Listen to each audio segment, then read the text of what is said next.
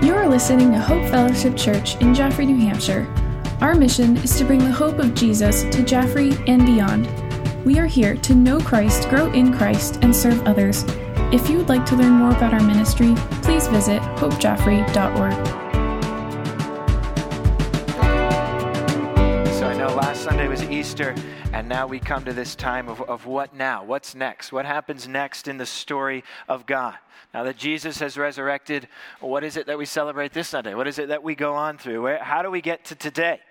You know, how is it that we get to 2023 and we're all here at this church doing church in this modern age? How is it that we get to this point? And then how is it that we organize ourselves? How is it that we find there's elders and deacons and pastors, and what is that? Who is that? And all of those things. I'm going to try to scratch the surface of that answer to you today a little bit as we break apart what the church is. So I hope that will be encouraging to you and really help you grasp what it is we're doing here this morning and our aim and goal for the church moving forward. Or I would rather say God's aim for the church that he has for us as Hope Fellowship Church moving forward. And so I'm going to begin with prayer.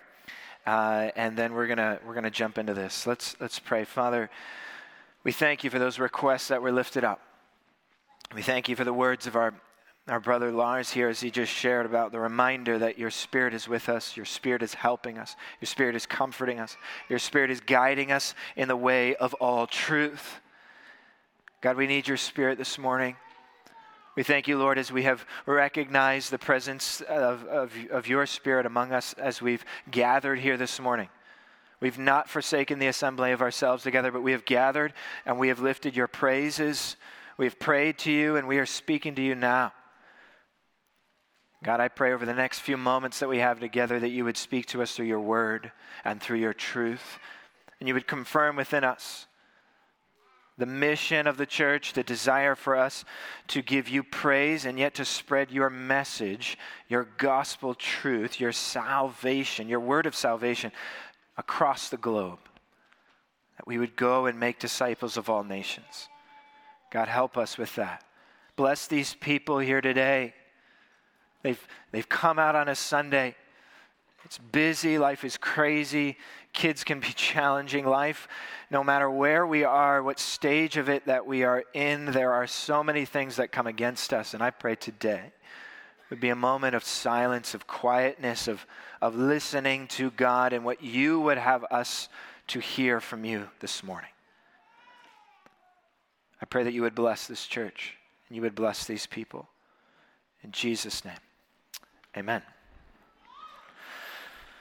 So as I said, we're opening up nominations. What that means is there are some slips in the back underneath the giving boxes and on the welcome table and in the foyer, and some pens nearby. And if you would like to nominate someone for an elder or like to nominate someone for the office of a deacon, you may nominate their name, and then the elders and others will look through those names and talk to them. And then there's a process of training, walking through a study together as they walk through that study, and then eventually to be called to be an elder or a deacon. So there's quite the process that goes into it, but the beginning initial phase is thinking about who is it that God is calling among us to become and to step into the role of a leader at this church, an elder or a deacon, and what that means. And so hopefully we'll get to that somewhat. But as I began with a statement that elders and deacons, the two teams of leaders here at this church that we believe that we find in the New Testament,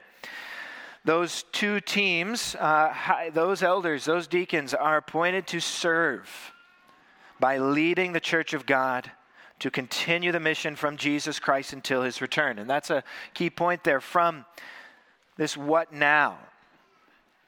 From Jesus Christ. Now that Jesus has risen, we're going to look at question number one, this what now? Now that Jesus has risen, what do we do now? Because ultimately, that's what we find, or I find myself in that place after Easter Sunday. We talked about the resurrection. We talked about him rising from the dead, and then maybe at times we look at this Sunday, his ascension or his appearances, or as Lars mentioned, the Holy Spirit that comes And so as we think through, as Scripture lays out for us that Jesus has come in the incarnation at Christmas, he lives a regular life, in some ways living among us, just as a normal human being, and yet being fully God and fully man, being not normal in any way. And yet as he lived this normal life, just waking up, sleeping, eating food, living a human existence here on earth, yet then suffering and going to the cross, dying on that cross, and then being buried in the grave, that he has risen. And then for 40 days he appears to many, and he goes and visits, and he appears to the disciples at a couple different times. You'll see that in Luke and in the Gospels, and you'll see different times when he appears to those in this verification of his resurrected state, that he is alive. Paul writes about it, and others write about that, if you want to know if Jesus is risen, go talk to the people that he appeared to, because in the time that they were writing those things, those people were still alive and giving eyewitness accounts of when they saw the risen Lord. And so we celebrate that moment, and yet we come to a very important moment in Acts chapter 1. We would say in some ways in Acts 1 and 2, the birth of the church. Acts 1 verse 4 and 8. Says this, Acts 1 verse 4 through 8. If your pastor can find the passage, he will read it. There we go. That's always my nightmare. I have this recurring nightmare. I'm just going to share it with you. It wasn't in my notes. Occasionally I have a recurring nightmare, and I'm preaching and I can't find the passage. And it's over and over in time, and I'm saying it, and it's just this constant recurring thing, and I'm looking for the passage and I cannot find it, and I wake up in cold sweats, okay? But I have found the passage, and we are going to read it, okay? I know it's on the screen, but I like to read it from, a leather-bound Bible, because that's more spiritual. So, Acts 1, verse 4 says, "And while they were staying with them, he ordered them not to depart from Jerusalem." This is the opening of Acts, kind of part 2 of the story of Jesus. He ordered them not to depart from Jerusalem, but to wait for the promise of the Father, which is what Lars was just talking about. Wait for the promise, this promised helper, which he said, "You heard from me, for John baptized with water, but you will be baptized with the Holy Spirit not many days from now." Okay, there is this aspect that there is something coming. The Holy Spirit will come, and it will be different than what it was before, and yet the same. The Spirit of Christ will be with you.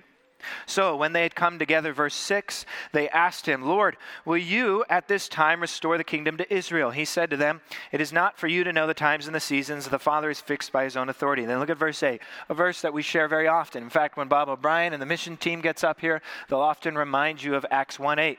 It's kind of our mission statement for the church. And he says in verse 8, "But you will receive power when the Holy Spirit has come upon you. You will be my witnesses in Jerusalem and in all of Judea and Samaria and to the ends of the earth." And we have this recognition of this expansiveness of the gospel, where Jesus has come and risen. That was this watershed moment where now there will be like a funnel that is extending outward to the entire world from that place, where life will come pouring out of Jerusalem to the world. Christ has risen and ascended, but as Lars was saying, it is better now that the Spirit is with us, for now the Spirit of Christ can be within us. And now Pentecost will come in Acts chapter 2.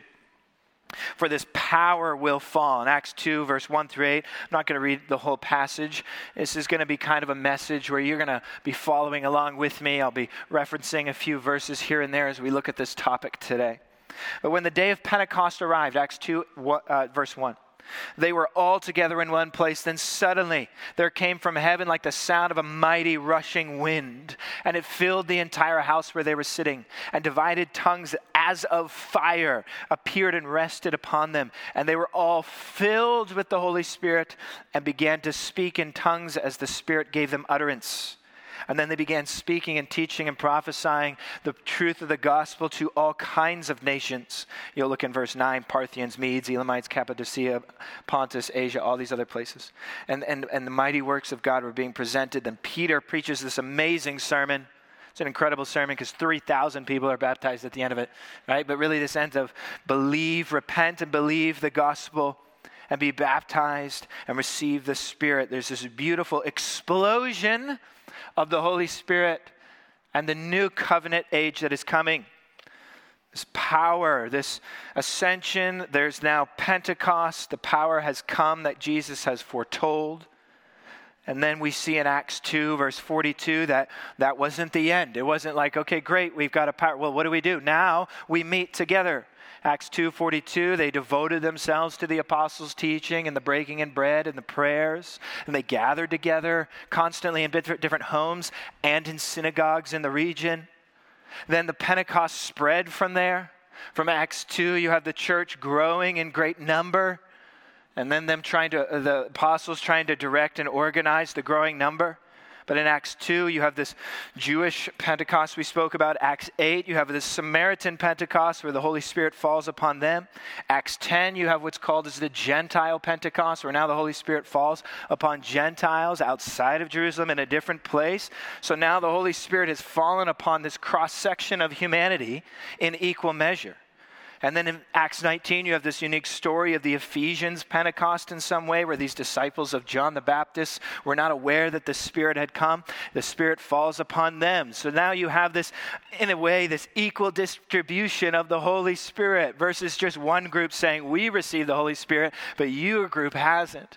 Now Jews, Gentiles, disciples, all sorts of people have received this extraordinary falling of the Spirit and filling of the Spirit to now then go out from there.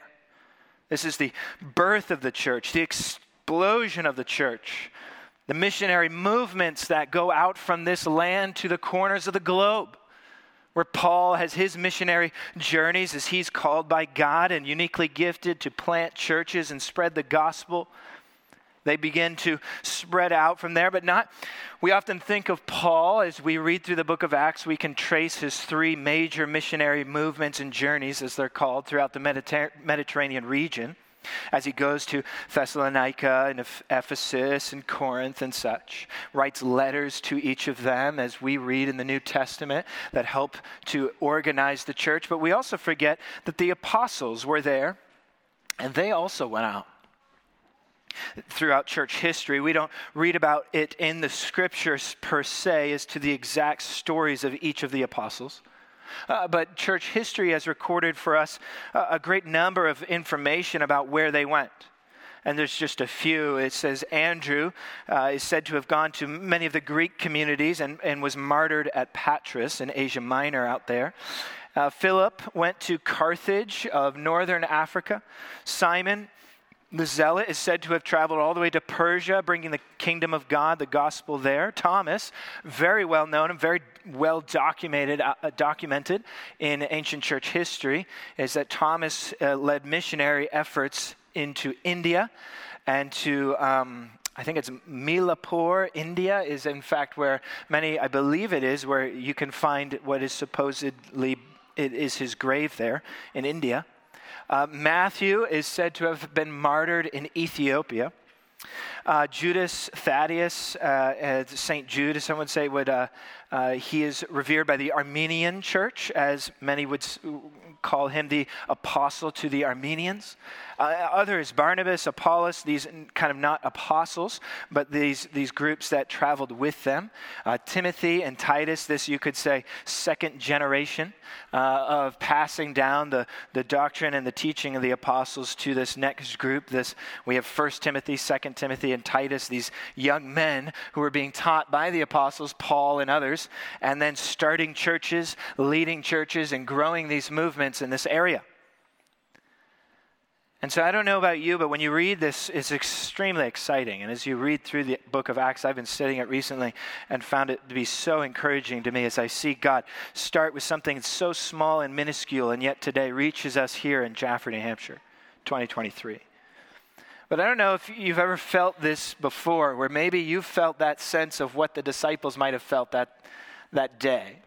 Jesus is risen from the dead.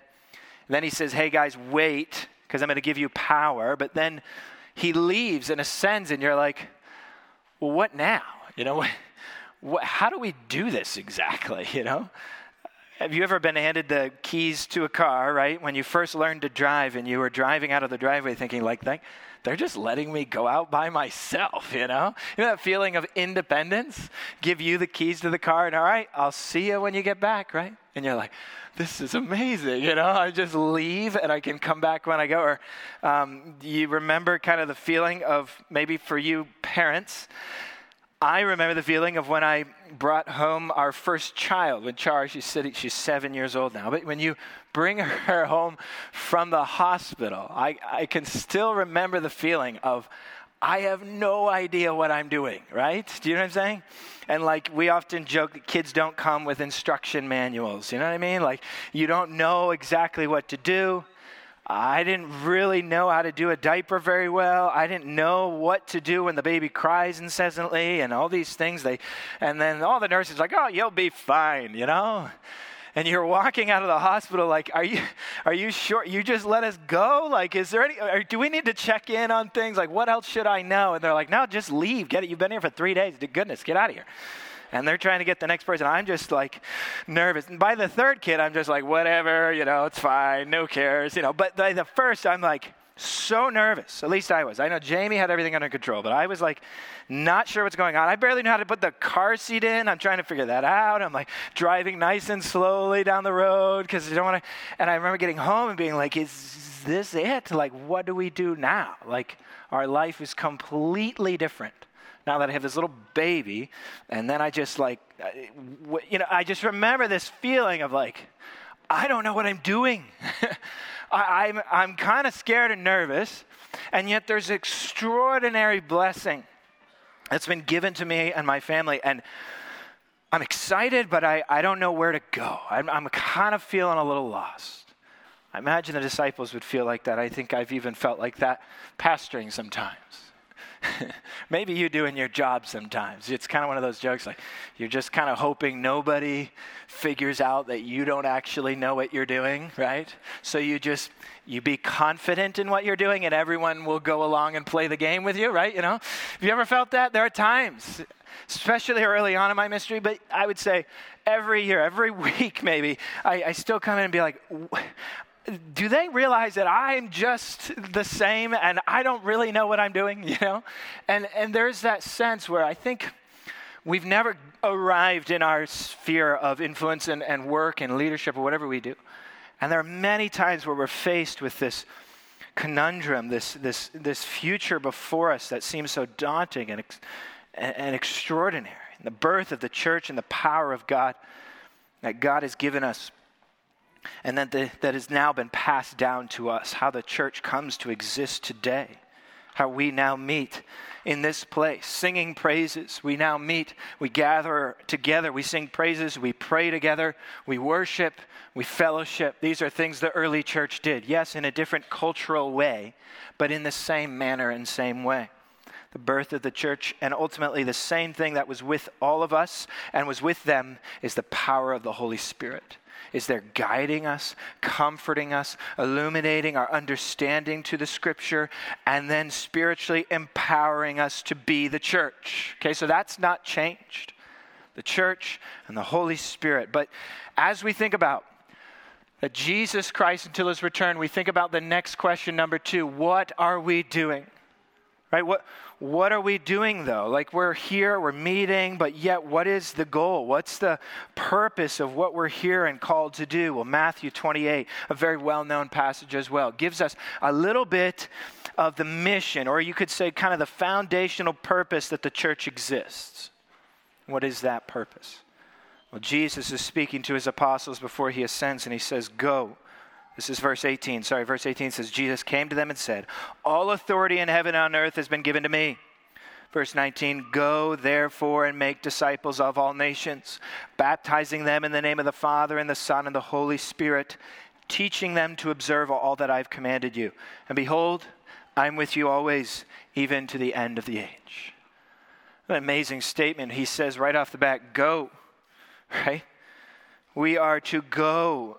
And do what? Well, we're to go and make disciples of all nations all over the globe. This message will spread to the corners of the globe, to the ends of the earth.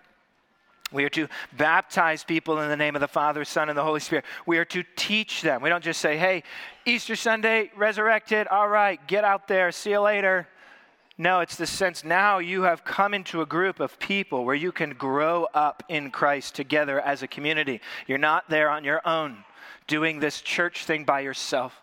You're in a community of people who are all journeying together. And then there is this teaching. There is a teaching to observe everything that Jesus has taught us. And then everything he has taught the apostles. The apostles have recorded into the scripture. And now we study and teach those things back to you as leaders in the church. It's an extraordinary cycle. You could say, making disciples who make disciples. We make disciples, not just converts. That's what the church is about, right? And here at Hope, he has given us this message of know, grow, serve, this knowing Christ. So we are growing up in Christ, so we may serve and do him and work out of the overflow of love that we have for Christ. It's this beautiful picture of this process of life, which we maybe just call church. And yet, who is called to do this? So this is that sense of what are we to do now, and then what are we doing, this great commission that we're to go and make disciples, and yet who is supposed to be doing this? Like who and how? Do you ever ask these kinds of questions? And maybe it's just me. That we do the same thing every week. Well, why, who, what, how? These are questions that are good to ask. If you turn to 1 Timothy 3, we'll look at this chapter. I'm going to probably read the whole chapter, but in particular, I want to start in verse 14. As elders and deacons, we spend a lot of time studying 1 Timothy 3, the beginning of 1 Timothy 3, as it gives us the qualifications for elders and deacons. But in verse 14, it talks to us about, kind of in a sense, of why Paul is writing this. Look at it, 1 Timothy 3, verse 14. Paul is saying this to a younger man, Timothy, kind of his disciple, his protege, you could say. 1 Timothy 3, verse 14, I hope to come to you soon. But I'm writing these things so that. I love that. Sometimes we just wish the writer would come out and tell us. Well, he does. Paul's writing this letter. Why? Well, I'm writing these things to you so that if I delay, you may know how you ought to behave in the household of God. Or some of your translations might read, so that you may know how to conduct yourself in the household of God, which is the church of the living God, a pillar and buttress of the truth. Great indeed, we confess, is the mystery of the gospel. Speaking of Jesus, that Jesus was manifested in the flesh, vindicated by the Spirit, seen by angels, proclaimed among the nations, believed on in the world, and taken up in glory. This is this concept of, well, who is supposed to be doing this? Who is going about this mission and carrying on the message of Jesus? Well, ultimately, the church is to be doing this. And the church is specifically focused here on this passage. Well, Paul's writing to Timothy saying that he's doing this because he's writing these things so that you may know what you're supposed to do.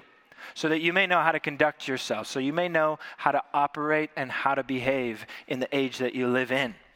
But he says, well, who? Well, the church. And I love this idea, this church. Like, what's a church? We talk about this a lot. What is a church? What is a church? Church takes on many forms and many cultures and many places and many times.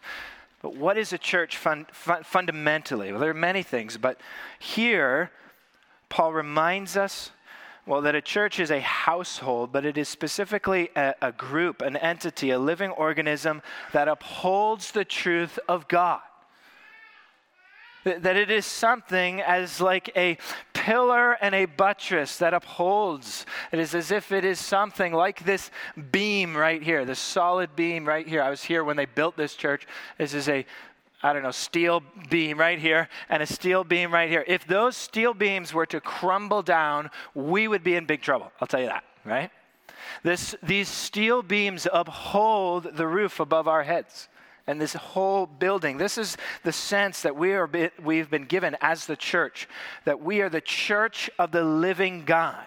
The church is a pillar of the very truth.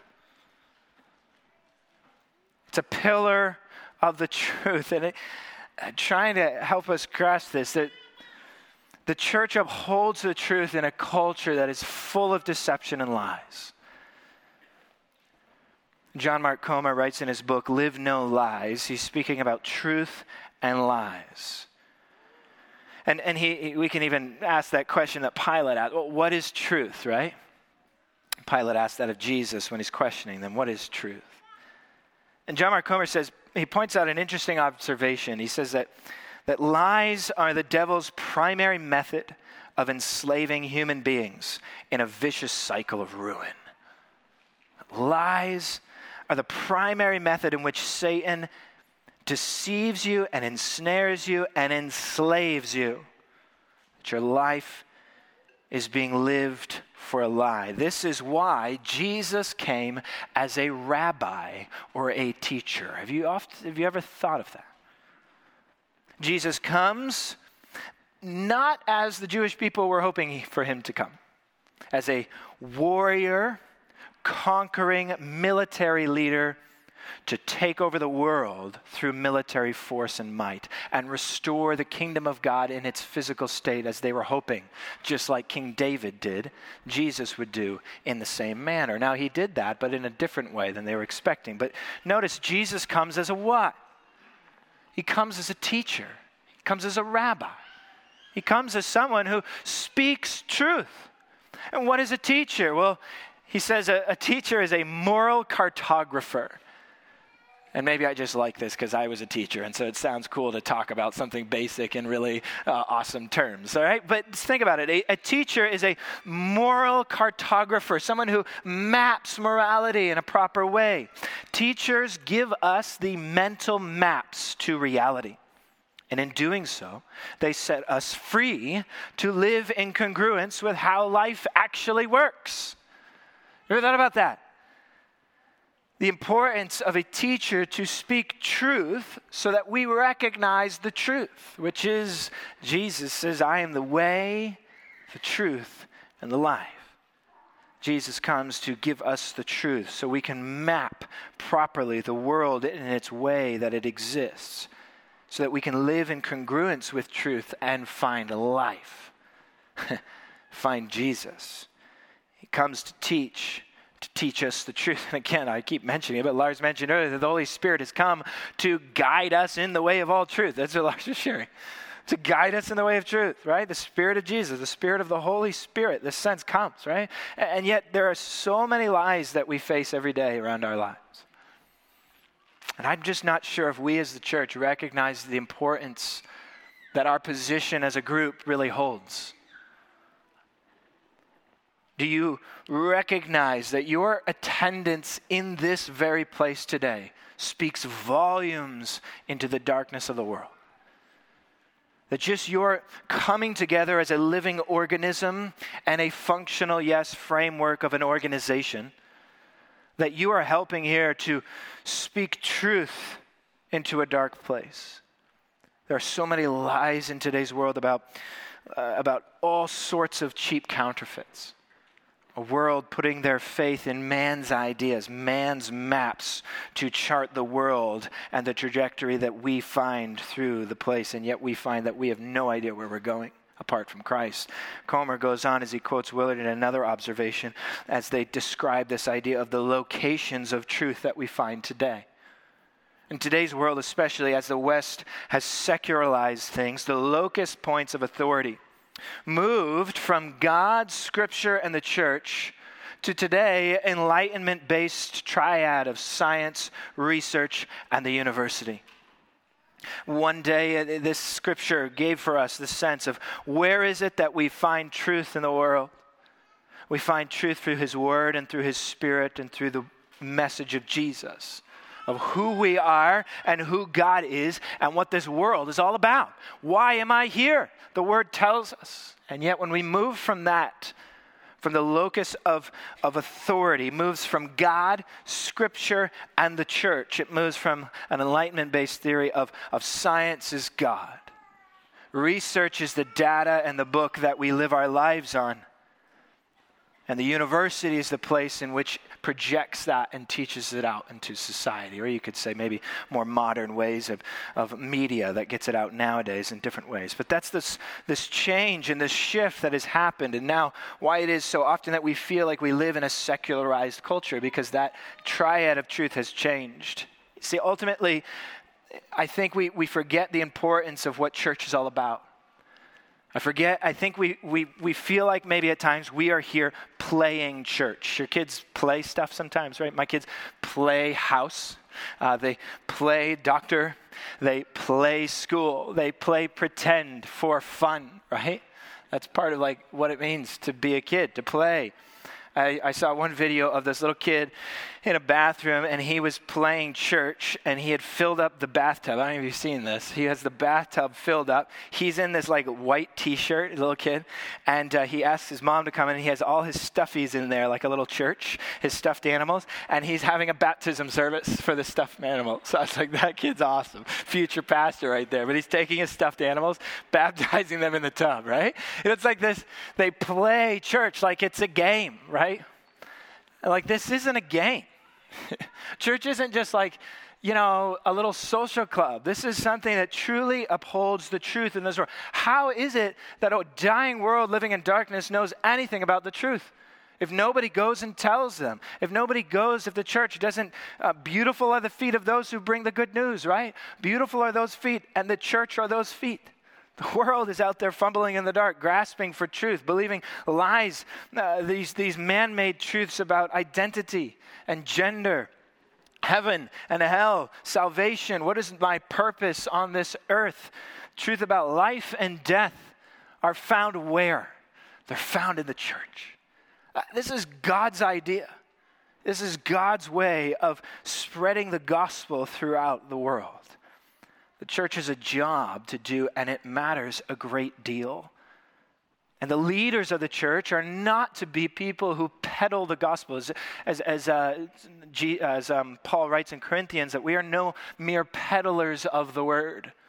We're not here to sell you a message in order to make you feel better or to get something for ourselves or to manipulate people to do what we want. We are to be a group of people, the pillars and the mainstays that support the very truth of God on this planet. And we are doing that by the power of the Holy Spirit. We are the load-bearing wall of the existence that is found in the people of God. Christ, though, is the foundation. I understand that. In fact, we don't have time today, but in 1 Timothy 3, verse 16, it talks about the mystery of godliness. And the very mystery of godliness, the way that we are being transformed is through the foundation of Christ. That he came, it says this little hymn. In fact, many believe it's an early church hymn, which is 1 Timothy 4, verse 16. It talks about, verse 3:16 is this idea of this hymn that is given to us. He's manifested in the flesh, vindicated by the Spirit, this early church creed of what it is that we believe, what we confess there is in Christ. We are filled with the Spirit, and we walk in the truth, and we proclaim it. But yet, how does this work? The next question we have ultimately in this sense is, how does this work? Some of you are very linear kinds of people. And I know personalities have tendencies here where some enjoy when rules are clearly communicated. Maybe I won't ask you to raise your hand, but sometimes what I find in different couples is one is either or. The one is there's a rule follower in the group and there's a rule breaker in the group, right? There's always this kinds of people who enjoy when they come to a place, they like that there's signs telling them where to go, what to do, what not to do. There's people who view the speed as a limit and a rule, and others of you who view the speed as suggestion, right? And just, it's kind of, one of those things. It just depends on the day, right? And so there are types of personalities. I understand that sometimes gravitate towards certain passages of Scripture. And then when we talk about organization and we talk about formality and rules and ways, some of you are like glazing over like that is the most boring thing ever. And I understand that can be hard, but if you we can't ignore all of 1 Timothy 3. 2 Timothy, the book of Titus, where it talks about qualifications for elders and deacons. Paul is telling us in verse 15 of 1 Timothy 3, if I delay, I'm writing these things so that you may know how you ought to behave. I want you to know how the church ought to conduct itself. I want you to know how to properly behave within the household of God. This isn't a reason the way we organize ourselves is not just something we made up on the spot. It's something that we study diligently from the scripture to discover what is it that God has given us. And so at Hope, we have this sense of, in 1 Timothy 3, there are two main groups given to us. If you look at verses 1 through 7, it talks about the qualifications for overseers. This is the word elders or presbytus or episcopi, this idea of elders, bishops, overseers, and these groups pastor. That is the word poimen, the sense of that these groups pastor the church. And so the way we look at leadership among the church is that there are two main teams, the teams of elders and the teams of deacons, both having their literal qualifications listed in the Bible. Did you ever show up for a job and then they give you your job description and it being a chapter from the Bible? Okay? That's what it's like to be an elder or a deacon. Your job description is given to you in the Bible. It's incredibly lofty. There's this sense, and yet it's very much not a description. And in some ways, it's not really a direction. It's a character list. These overseers are to be above reproach, a husband of one wife, sober-minded, self-controlled, respectable, hospitable, able to teach. They're not to be a drunkard. They are to be not violent, but gentle, not to be quarrelsome. They're not to be lovers of money. They must manage their own households well with all dignity, keeping children submissive. And if someone does not know how to manage his own household, how must he care for God's church? You see what I'm saying here is that the character qualities here are what are described and lifted high above everything else. Competence and charisma and extraordinary gifting are not listed when we're talking about elders and deacons. Isn't that kind of interesting? It's not about how good you are of a preacher. It's not about how enigmatic or how people are drawn to you as a leader. What's given is what's your character. What spiritual fruit are you bearing? That's what is lifted high above all of these things. And here at Hope, we desire to be a group as imperfect as we are, a group that is seeking to model these things in our lives as a team. I am an elder here at this church, and yet I find myself as a pastor elder, often being the voice for the elders. Some would even say as Peter was the voice of the disciples. We have this principle that we find throughout Scripture as the first among equals. I am equal to the other elders, and yet there is often someone who takes that point position, where the first among equals takes the burden of leading, preaching, and teaching God's word. And that becomes, in a sense, the voice for the elders. And the deacons operate as a team as well, of equals, and operate in this team mentality. And they serve the church in the physical manners and assist the elders in the work of the ministry and serve the physical needs of the church, while the elders are here to oversee and shepherd and pastor your spiritual needs. That is our first job and our first direction, to oversee and shepherd the flock. And we see that from 1 Peter 5. Look at 1 Peter 5. And we're going to be running through this last part here real quickly. 1 Peter 5, verse 1. Peter is speaking here to the elders.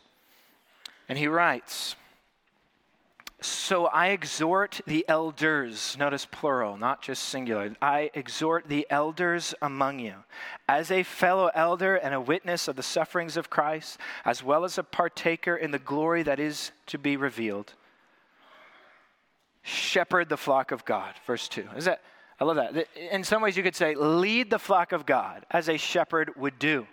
Protecting, caring, comforting, nurturing, feeding my lambs, as Jesus said to Peter. Peter now says to us, shepherd the flock of God that is among you. Exercising oversight, protect, administrate, oversee. But be careful. You don't do this under compulsion, but you do it willingly as God would have you, and not for shameful, selfish gain, but eagerly. Verse 3 would say, not domineering over those in your charge, but be an example of the flock, right? And when the chief shepherd appears, the chief shepherd, there's another one? I thought we were the shepherds. No, that's the whole point. We often say this as an elder team. We're shepherds. We are the under shepherds of the chief shepherd. We're all being shepherded by Jesus. I am no greater than any one of you. I have not reached this special level where now I do not need to be shepherded. No, more so, I need accountability maybe more than others. For there are temptations to power, temptations in places of leadership that are not present for everyone else. And I need prayer. The elders need prayer. The deacons need prayer. That we would be kept from temptation. We would be kept from the evil one. And that we would find a way to serve under the chief shepherd until he appears. Verse 5 says, likewise, you are younger, be subject to the elders, clothe yourselves with all humility toward one another, for God opposes the proud, but he gives grace to the humble. And that's what I want to close with. The elders and deacons in this place, we are called to follow that, to shepherd under the chief shepherd, and yet reminded that this is exactly what Jesus has done for us. Look at Mark 9. What does this look like? Because ultimately what this looks like is in Mark 9, verse 35. This is when Jesus is talking about with the disciples where they were arguing with one another about who was the greatest. You ever had that? Who's the greatest among us? Who's the most important? Verse 35, Mark 9 says, and he sat them down, he called the 12, and he said to them, if anyone would be first, he must be last of all and a servant of all. If anyone's going to be first here, they got to learn to be last. And they got to learn to be a servant. And ultimately, then he talks about how he takes a child and he brings a child into his midst, a lowly little child. If you are not able to care and love a small child, how dare you think you can be the first and the greatest among his church? You need to learn to care for the weakest and the smallest and those who cannot care for themselves. You learn to serve them first. Then you can be a servant leader. And then he goes on in chapter 10. In fact, he addresses a rich young man, and the rich young man thinks he's got everything he needs. And Jesus says, but many who are first will be last, and the last will be first. And then Mark 10, verses really 35 through 45. And I just want to read verses 42, 43 through 45. But this is, the similar situation. James and John come to Jesus. Their mother's there too, and they make a request. Hey, Jesus, can we be on your right hand and on your left hand when we get to the kingdom of God? May we serve as your closest confidants. May we be the greatest among the disciples. And we often scoff at these guys for asking that, but we ask this all the time. Power, this aspect of wanting to be great, is something within all of us. And I don't know the intentionality among it, but Jesus says, are you sure you want that? That place of prominence among my kingdom? For if you do, you will have to drink the cup of suffering that I'm about to drink. And they say, I'm willing to drink that cup. I'm not sure if they knew what they were getting themselves into, for almost most of the apostles were martyred. I believe John potentially was one of the only ones that's said to have lived to an old age. But many of them were martyred. And yet we see here in Mark 10, verses 42, Jesus called to them and said to them, you know that those who are considered rulers of the Gentiles lord it over them, and their great ones exercise authority over them. He's saying, look, you know what secular leadership looks like. Do you know what hustle culture is in our culture today? You got to work hard 24/7, put on more in order to lead and take over and control the world. It's all at your fingertips. Do whatever you want. This sense of power, this sense of intensity that I can take over the world. I can be whatever I want to be. Every leader is telling you to constantly be more, be louder, be greater, be stronger, be faster, do more, lead greater. Lead in this way of outward. Project yourself. Influence the world. Everyone look at me. This is the great secular version of leadership that we see in today, a secular version there in this sense. And Jesus flips it on the side. He says, you know the Gentiles lord it over others. Their great ones exercise authority and strength over them. He says, hey, copy them. Is that what he says? Next verse, 43 says, but it shall not be so among you. You know that's what they do. That is not what you're to do. He literally contrasts it. It cannot get more black and white than that. You know how people lord authority, manipulate, abuse, control with fear and greatness over others? They lord it over. No. That's not what you are supposed to do. That is not what the church is supposed to be like. He says this, but whoever would be great among you must be your servant. Whoever would be first among you must be your slave or bondservant of all. Verse 45, the well-known verse. Even the Son of Man came not to be served, but to serve and to give his life as a ransom for many.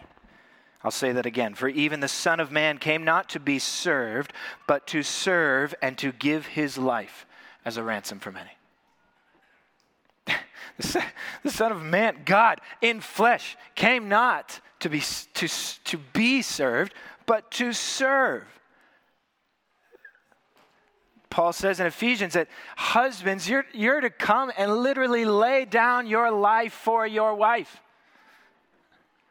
Or are you coming asking your wife to serve you and get what you need? No, the opposite.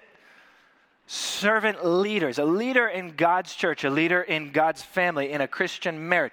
This is someone who is willing to lay down their life for someone else. What is the entire law summed up in two things?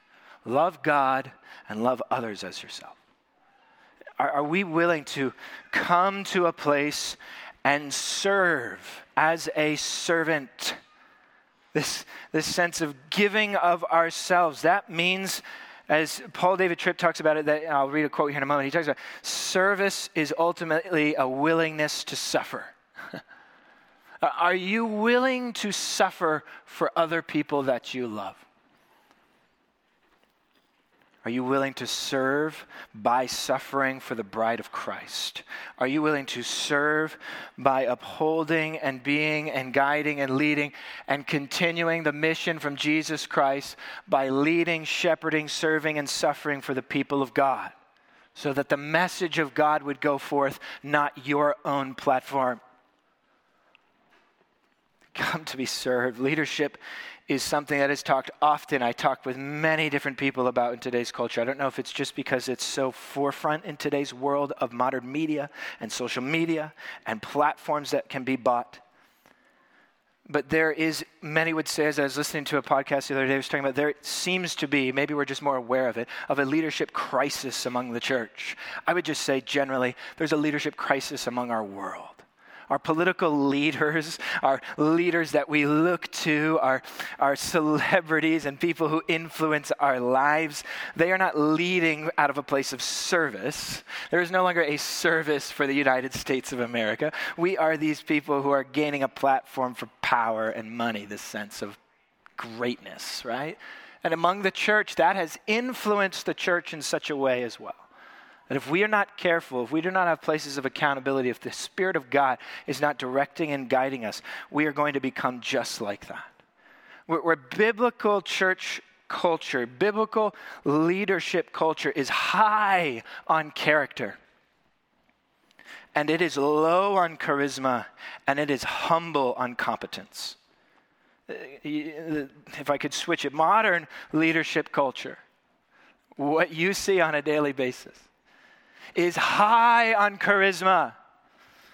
It is really, in a sense, low on character. And it is proud on competence. You will find out what I'm good at and how I'm better than you, and you need to follow me, right? Because I'm the greatest, the best, the fastest, the strongest. And look at me and all this attention that I can garner for myself. And character, well, we'll look at that later. Nobody look over there in the corner, right? Move on over here. Biblical church leadership switches everything. Are you willing to be a servant? Is your character evidencing the fruit of the Spirit? And are you willing to suffer for others on others' behalf? That is what we should be elevating in a place, in a culture. I love this from Paul David Tripp, and then I'll close in prayer. He says in his book, Lead, he says, Jesus' response, speaking of the Mark chapters we just read, he says, Jesus' response is at once wise and artful. He essentially says, yes, you've been called to be great. That's that yearning for greatness that these disciples had. He's saying it's not necessarily wrong. You've been called to be great. And by the pathway to greatness is not power and position. The pathway to greatness is servanthood. And in so doing, he turned the typical understanding of power, position, and rights of a leader on its head. Leaders who do not serve aren't actually leaders. They use their power and position and those that they have been called to lead to get for themselves what they think they deserve. True leaders don't think that the ministry they've been called to lead and those they have been called to lead belong to them. A true leader knows that people are not objects of his power and control, but the focus of his sacrifice and service. Every ministry leader carries the identity of servants, and any leader who begins to think of himself in different ways is in a spiritual danger and has abandoned the true character of his calling. That just hit me like a ton of bricks this week. Gentiles in the group, in the world, in the secular culture will lord over others. Lord, keep our church from that. Let us be a place of humility, of service, of quietness, of the Spirit of God working among us. In the church, equally among us. For you are spiritually gifted. I have spiritual gifts. We are all called to use those gifts as one body, many members, working together for the glory of God. Whoever would be great among you must be your servant. Whoever would be first among you must be slave of all. For even the Son of Man came not to be served, but to serve, and to give his life for a ransom for many. Let's close in prayer. Father, we come before you, and we ask, God, that you would be great in our eyes, that you would be central in our church. You would be vital and critical for our spiritual life. God, help us to avoid the temptations that presented to us, to walk in your Spirit and not fulfill the lusts of the flesh. God, that we would be a church, a culture, a people, a group that loves each other, forgives one another, that asks forgiveness from you, that seeks to encourage one another, hold each other accountable, and ultimately a people who have a smile on their face because you are working among us, because you are alive. You're alive, Lord. We praise you. We give you the glory. We lift up your name. We sing to you, God, because we are the church of the living God. May you rest upon this place, empower us for your service, and guide us in the way you would have us to go. In Jesus' name we pray.